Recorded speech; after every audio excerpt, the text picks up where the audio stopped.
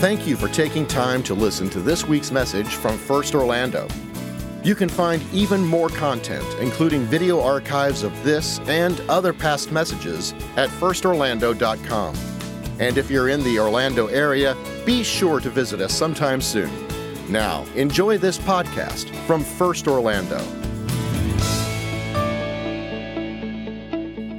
One of the mysteries to me is how we can get through a season like this and it not do something to us. And I don't mean necessarily in a bad way. I mean, just shock us. And so we've been in a series called Unwrapping Christmas.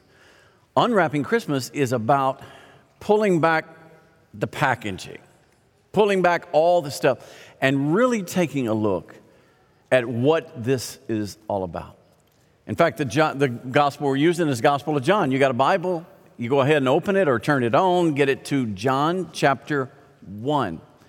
You see, I think for some, this has been a discovery of aspects of Christmas that maybe you never thought about. For others, it's been just a great reminder. You already knew He was the Word and the light and the life, but I don't know, it just helps you to remember that, especially in these days. Well, today, maybe my favorite, He's the Lamb of God. And you learn that from the Gospel of John in the opening chapter. Not in the verses, what we call the prologue, but in the opening chapter. Have you ever noticed that God told us all about Jesus before He ever gave us Jesus? It's amazing to me, even in the Old Testament. It's like, hey, I'm going to tell you what's in that package because I don't want you to miss it. So my grandson asked Nana, my wife, he calls Rachel Nana, he said he wanted to go to Bass Pro to buy some gifts for his family. Now he's 4 years old, okay? And so she goes to Bass Pro and they come home, and I came in later that afternoon and I saw this package to Papa from Sawyer. And I saw it and I said, oh my goodness, Sawyer, you got Papa something? Yeah, I said, oh, that's so nice. Thank you for doing that. He said, yeah, I got you some knives.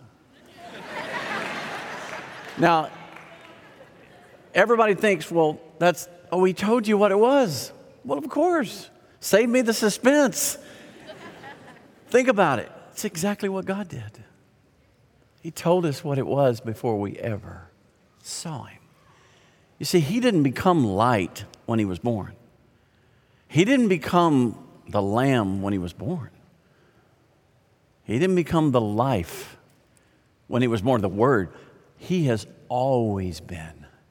It just happens that at Christmas, we get to pull back the veil and see Him in all of His glory. And so I kind of like the way we give gifts at our house. Tell me what you got there, and so I can anticipate. So today, He's the Lamb of God.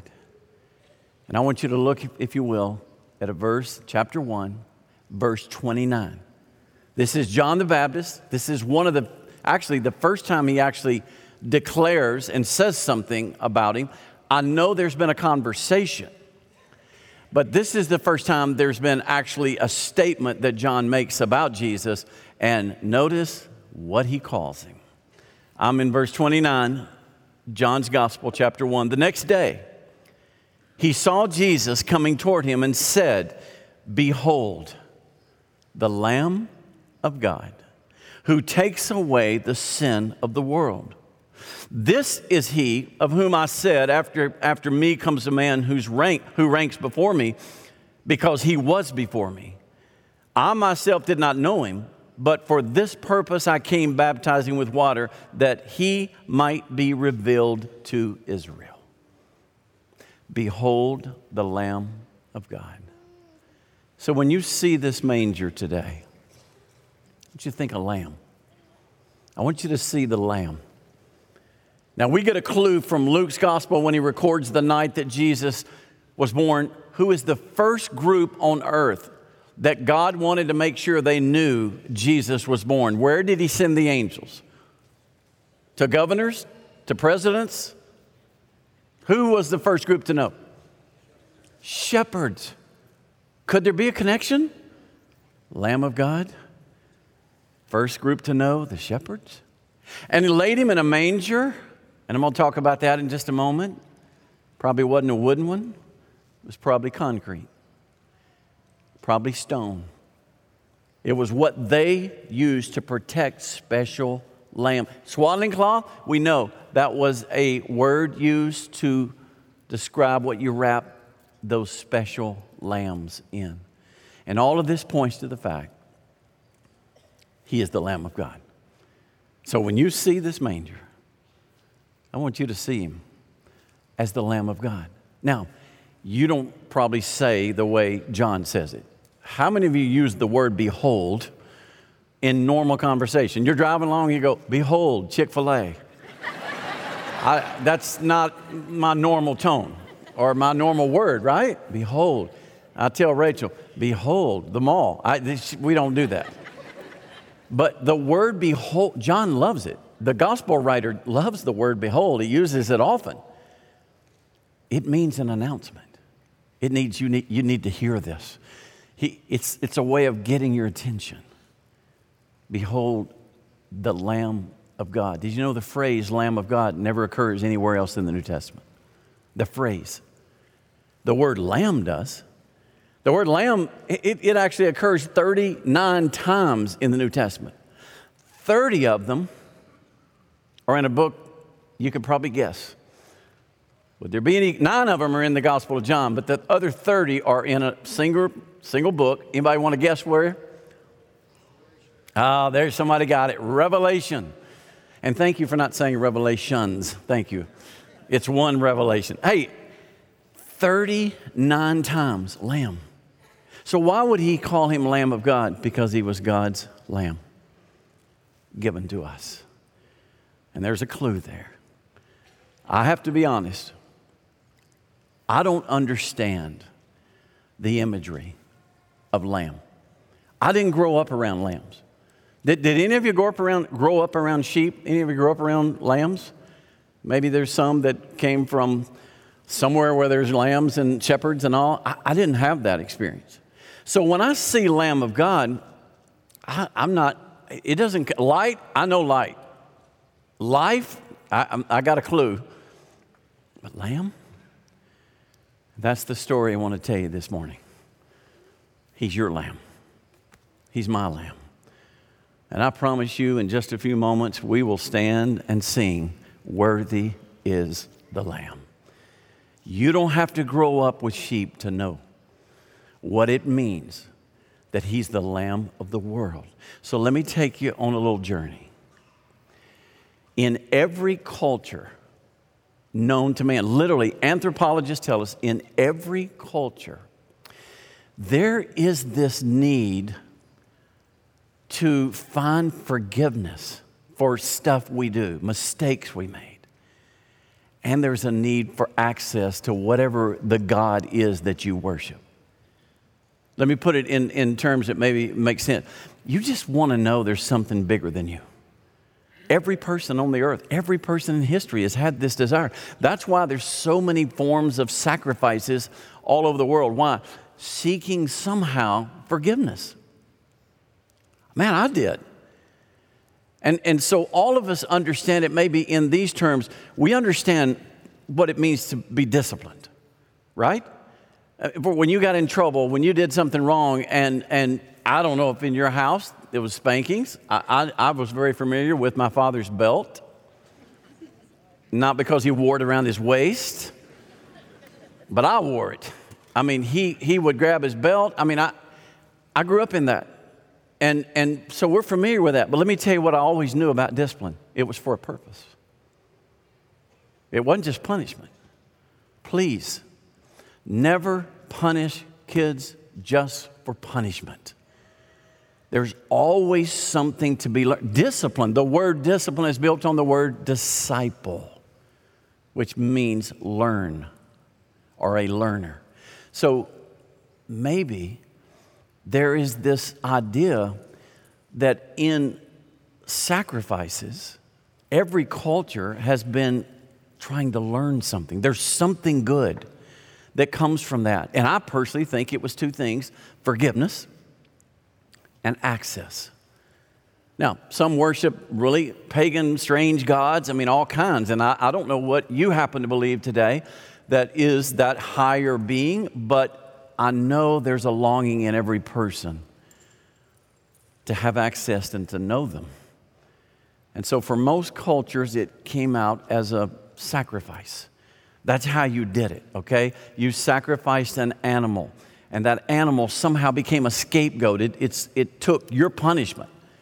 So in other words, the punishment that should have been yours was placed on that animal, even though that animal was perfectly innocent and there was nothing the animal did. But the animal became the sacrifice. And it was a way of teaching man to try to learn from it the mistakes that they'd made. And they also believed that if you did that, it gave you access to whatever God you were sacrificing to. Listen, some of you in this room or on this stream, you actually grew up in a culture where child sacrifice would be practiced. That sounds like, oh my goodness, that doesn't happen today. Yes, it does. So why would anybody throw a child in the river or do something to another person? Because they're trying to get these two things: forgiveness. Their life is really going bad. It's going badly, and they don't know what to do about it. And so they're trying to figure out, man, I must have really messed up. Do you realize that reincarnation is a form of punishment? I mean, when people talk about reincarnation in some of these Eastern religions, they're thinking, oh, wow, what a cool thing. You can come back as something. No, it's not a cool thing. And by the way, you can't come back as anything else. It's a total lie. But let me tell you where it came from. It came from the desire to atone for a life we messed up in. And so when you mess up, you try to fix it. And every culture has had ways of fixing that. And so sacrifice became a very natural part of it. Now, sometimes it was a grain offering. It was material things. It was stuff. And so you had to offer it up. But here's the one thing we know that was consistent all the way through. It was up to you to make yourself right. It was up to you to open the door to access whatever. Let's take the Greeks and the Romans. They believed that the gods lived on Mount Olympus. And the supreme god was Zeus. I like the name, but he wasn't much of a god. You couldn't even get to him. You couldn't talk to him. Why? Because they were unapproachable. So what did the Greeks do? They came up with the weirdest things. There was one Greek religion that you were supposed to get drunk, and somehow that was going to give you a connection. And let me just warn you, in case you think that might be a way to get close to him, it doesn't help you at all. They thought it did. There were some that sex was it. I mean, immorality, doing crazy things would somehow get it. Why would they do those things? Two things: forgiveness and access. And the common thread, and I have a list right now of 10 of the major religions of our world today. Every one of them describe what you have to do in order to make peace with that God. Well, here's the good news. Christianity doesn't follow that. It's not what you did to make peace. It's what He did to make peace with you. It's what He did to forgive you, to open up the doors of access. So imagine this. Let's say you've got a bank account, and every time you do something good, you put something in the bank. There are a lot of people who believe that you're going to go to heaven or hell based on your good works. And I always want to say, oh, okay, well then how many you got to do? Well, you got to do more than bad. Okay, so how do you weigh that? How do you measure that? Is there a Weight Watchers program that we can go to know what the weight, how we're doing? No. I've even had the privilege of talking to an imam in a mosque. And I looked at him and said, so how much do you have to do to please Allah? And he said, we don't know. I said, so there's never a point where you can say, all right, I'm in. I did it. No, we live between, are you ready? Hope and fear. Well, I'm going to tell you, I live in a better place. I live in a place that's called assurance, because I know God did for me what I could never do for myself. I could never open the gates of heaven. I could never gain access. I couldn't forgive myself. So what I'm saying is, all of a sudden you see something different with Christianity. You got a bank account, you're putting all kind of good stuff in there, and then you get a letter, insufficient funds. Y'all know what that means, right? Well, the Bible says that we all have insufficient funds. It's hard to say. We all have a need. And so what I want to tell you, the Christmas story tells me God moved first. He wasn't waiting on man to try to fix the dilemma. God moved first. So what do you mean He moved first? Well, He reached out and made a way for us. And He taught us through a simple picture. Now, I'm going to show you some glimpses of what I think God was doing as we read the history of man and as God's showing Himself to man. These are glimpses of what I think are pointing to the day Jesus would once and for all open wide heaven to us and forgive our sin. So, let's go to the garden. Adam and Eve, they sinned. They didn't wear any clothes before they sinned. As soon as they sinned, they looked at one another and thought, something's different. But they felt shame. So what'd they do? What did they do? Went to the mall, got some clothes. Nope, went to a fig tree, got some fig leaves. Why? To cover their shame. And there is a verse that gives this little glimpse of what's coming one day.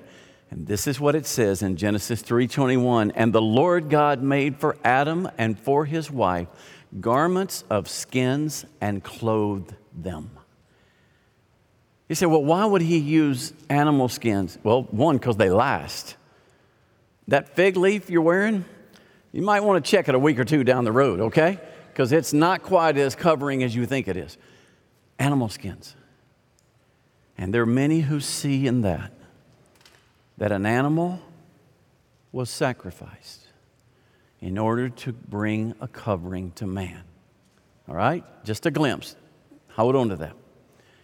Now, we're in Genesis 22. Abraham is taking the promised child up on the mountain, Mount Moriah.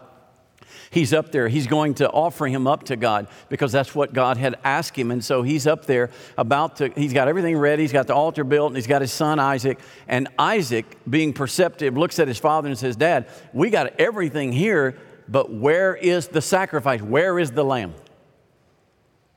And Abraham looked at his son and said, God will provide for Himself the lamb for a burnt offering, my son. What Abraham was saying to him is, God's going to take care of this. He's going to do, son, what we can't do. So let's go a little further in history. They're in Egypt. The Israelites have been captive for 400 years. All of a sudden, a deliverer shows up. His name is Moses. He said, it's time to go.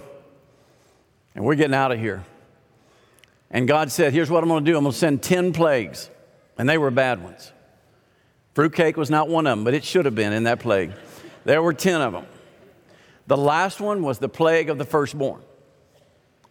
And He told His people, okay, I'm going to bring a plague that is very destructive. And it'll be the firstborn in every family that is taken.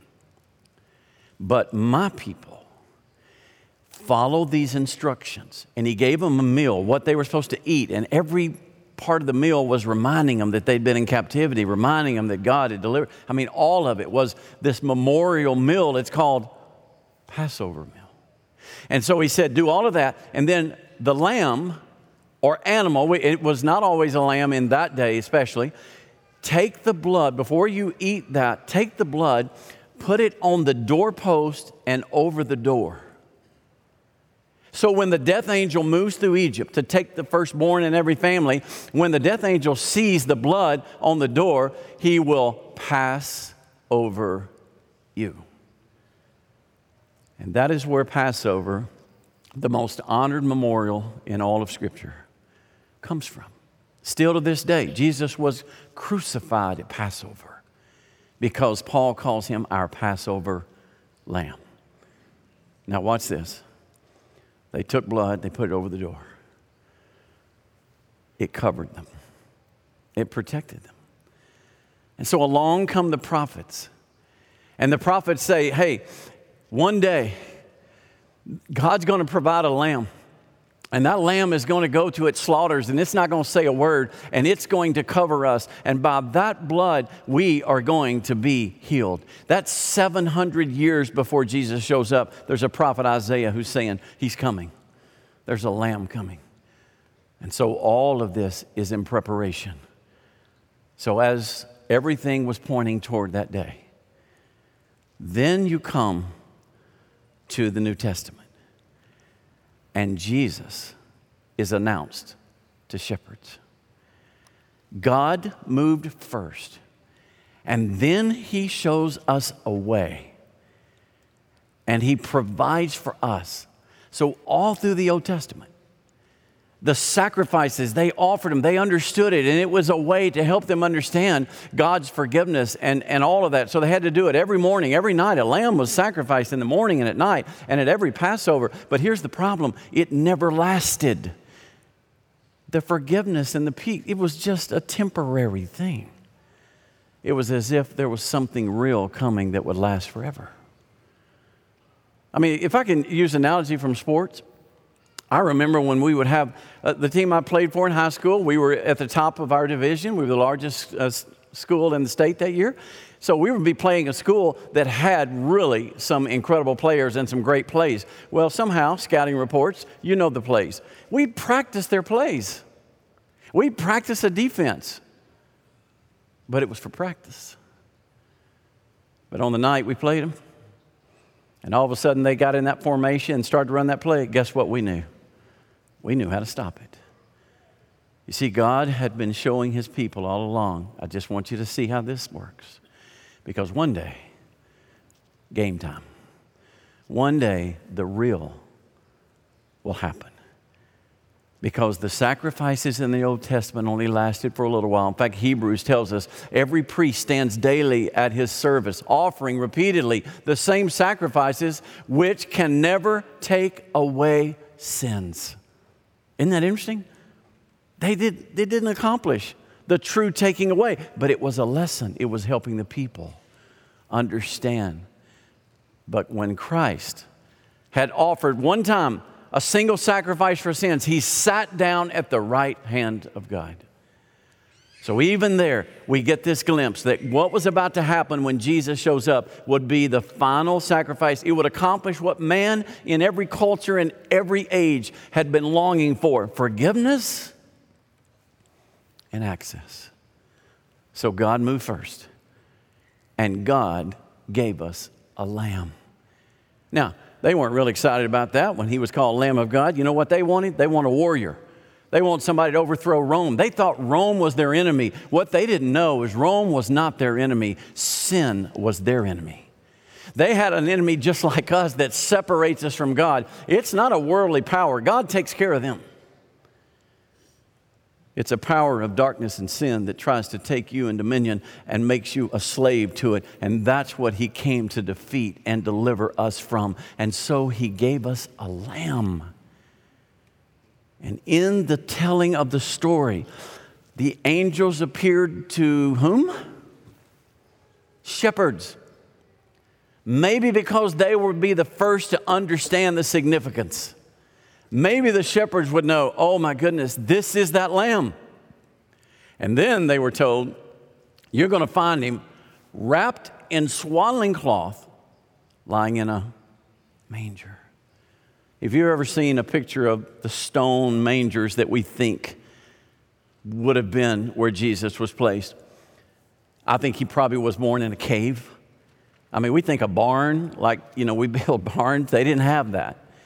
But perhaps a cave. I think the place that he was born was a place called the Tower of the Flocks. This is a place that's been documented by studies, and it was a place where Levitical lambs were raised, meaning lambs for the sacrifice called Passover. They had to be perfect. They couldn't have a blemish. So what they do, a shepherd would take the swaddling cloth, he would wrap the lamb up tightly, and he would place them in that stone manger so they could not be injured.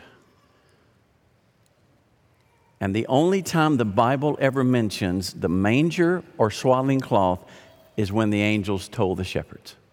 It never comes up again, because it's our clue that what had happened that night is God had given us a lamb. And those shepherds knew exactly what swaddling cloth meant. And they knew what it meant, a manger. And they knew where to go, because they knew where those lambs would be kept. And they go and they see this. I mean, literally in Micah, which is a prophet well before Jesus, 600 years, he said, it will come from the tower of the flock, the hill of the daughter of Zion, which is a reference to Bethlehem. And today, if you've ever been to the Church of the Holy Nativity, when you go and get a chance to see where they believe Jesus was born, it's a cave. And let me tell you why I believe that may be exactly where he was born. What woman forgets where she has a baby? Any of y'all forgotten where you had your baby? No. Mary remembered. She knew exactly where it was. And believe me, she told everybody it was right there. It was right there. And through history, they began to honor that place. So here's the picture I want you to see. Sinners need a lamb. Everybody knew that. Sinners need a sacrifice. God's been teaching us that from the beginning. So what did he give us at Christmas? The perfect sacrifice that would once and for all cover the sins of the world. And so when John saw him, he said, that's the Lamb of God that takes away the sin of the world. And so God offered that. And I can tell you, as a sinner, I need that lamb. Because I long, just like everybody else, for access. I long for that forgiveness. Why? Because I've been separated by God. Separated from him because of sin. I don't know if any of you grew up in the church like I did. I was born in a preacher's family. So I was in church all my time, but I had a longing in my heart that I was not right. I mean, there were things in my life I knew that were wrong, and I was always wanting forgiveness, but I didn't know where to go. I came to church services. Listen, if church services were the answer, he would have put a church service in the manger. It's not a church service. You can sit in this service, you can watch, and you can tune in every time we are streaming. And you're still going to wake up and say, I just need forgiveness. Because I knew there were things that weren't right in my life. And I had this longing that I could know him. I mean, I believed I was created by God, and that was my belief. But I didn't really know him. And it wasn't like I had peace. And so there was a longing in me. And so now when I look at a manger, I know he came as my lamb. I know he came to do for me what I could never do for myself.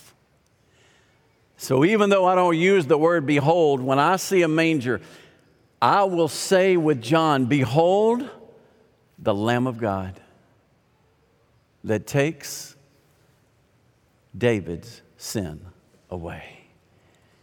And I want you to stare at that manger for a moment. And I want you to see that God gave you what you needed most, a Savior, a Lamb, who would take all the mess of your life, everything, and he would not only take it away, as John said, and you would have forgiveness, but he would open access. Because of him, even when he died, when Jesus died, the moment this lamb died, the veil was torn in the temple. And now the Holy of Holies was open to anybody and everybody, as if God was saying, okay, it's open. It's time to come. I have made a way for you. Worthy is the Lamb. I will say that and sing that the rest of my days, because you know what? That's what happens in the book. As you follow the story, you leave the Gospels and all of a sudden you find yourself in Revelation, written toward the end of the first century. And you know what? The name Lamb is used 30 times. But it's never referring to a weak animal. It's never referring to this little cuddly creature. It's referring to a victorious lamb. You see, the lamb won. The lamb overcame. And that's why every glimpse is this glimpse of the lamb. And you hear it over and over. Worthy is the lamb. Worthy is the lamb. And there will be worship around the lamb. Why? Because the lamb came and did what we could have never done. Some of you know the story of my cousin. I had a cousin that was a contractor in Jackson, Mississippi. He owned a company that had a contract with the city of Jackson. They did a lot of utility work for the city. And there is a mall there that my cousin's company was out trying to deal with. I think it was some wastewater issues, and they were down below the street. And my cousin just happened to show up just to check on the job. And while he was standing there looking down in the manhole, all of a sudden they realized from the screaming down below that one of the workers had been overcome by the methane gas, and he was out.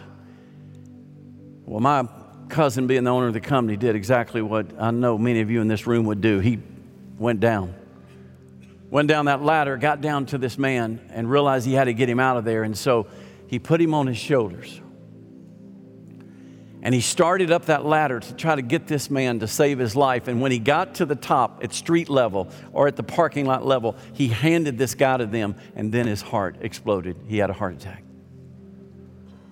So my cousin died. At the funeral, that worker that he saved was there. How many of you think that worker sat in the back and just, yeah, I knew him. Steve was his name. I knew Steve. Yeah, he was a nice guy. No. That's not what you do for somebody who saved your life. My cousin, when he was lying there in state in that casket, this worker came in and laid his body over the casket, and all he could say was, "This man died for me. This man died for me." And he kept screaming it out, "This man died for me." That's what you do when you know the story. So today, I want to lay on that manger. I just want to drape my body on this manger and say, this lamb came for me. This lamb died for me. And I believe there's some in this room that have never put your faith and trust in that lamb. You've tried church. You've tried being good. You've done all the things the world religions try to do, and you're not there, and you never will be. Jesus is still the way, the truth, and the life. No one comes to the Father but through Jesus. So if you're on this stream and you say, "I'm ready," I will trust that God did for me what I never could. He offered a lamb to take my sin. He took the sin of the world away. That includes you. That includes me. If you're in this room and you've never put your faith and trust, listen, this could be the greatest Christmas ever. Because we're not worshiping a baby. We're worshiping the Lamb who is worthy of praise and honor and glory. Because this Lamb took our sin away. We want you to reach out to us. You can text Connect 40777. You can do that in here as well. We got people in the back who'll be glad to have a conversation with you. I just want you to know the Bible says whoever calls on the name of the Lord, they shall be saved. If it makes you feel better, you got to get up and run around this building twice and you'll be saved. You know why people want to do that? Because they want to do it themselves. You can't do it yourself. That's why there's a Christmas. He did it for you. And I want us just to bow together and say, thank you, Jesus. Jesus, thank you. We believe, and we are looking to the Lamb. We lay our lives down in your hands. Thank you, Jesus. In Jesus' name, amen. When I read this Revelation passage, now I understand it. Because what would I do if I showed up at a funeral and the man had given his life to save me? I would have done what that guy did. And I would be just as it will be one day in history as we get to look into heaven, what it's going to be like. And this is what John saw. I looked and I heard around the throne and the living creatures and the elders voices of many angels, numbering myriads of myriads and thousands of thousands, saying with a loud voice, worthy is the Lamb who was slain to receive power and wealth and wisdom and might and honor and glory and blessing. And I heard every creature in heaven, every creature on earth, under the earth and in the sea and all that is in them, saying, to him who sits on the throne and to the Lamb be blessing and honor and glory and might forever and ever. Let's stand and let's worship the Lamb. Thanks again for listening to the First Orlando podcast. For more information like our service times, location, and other contact information, be sure to visit us online at firstorlando.com. Have a great week.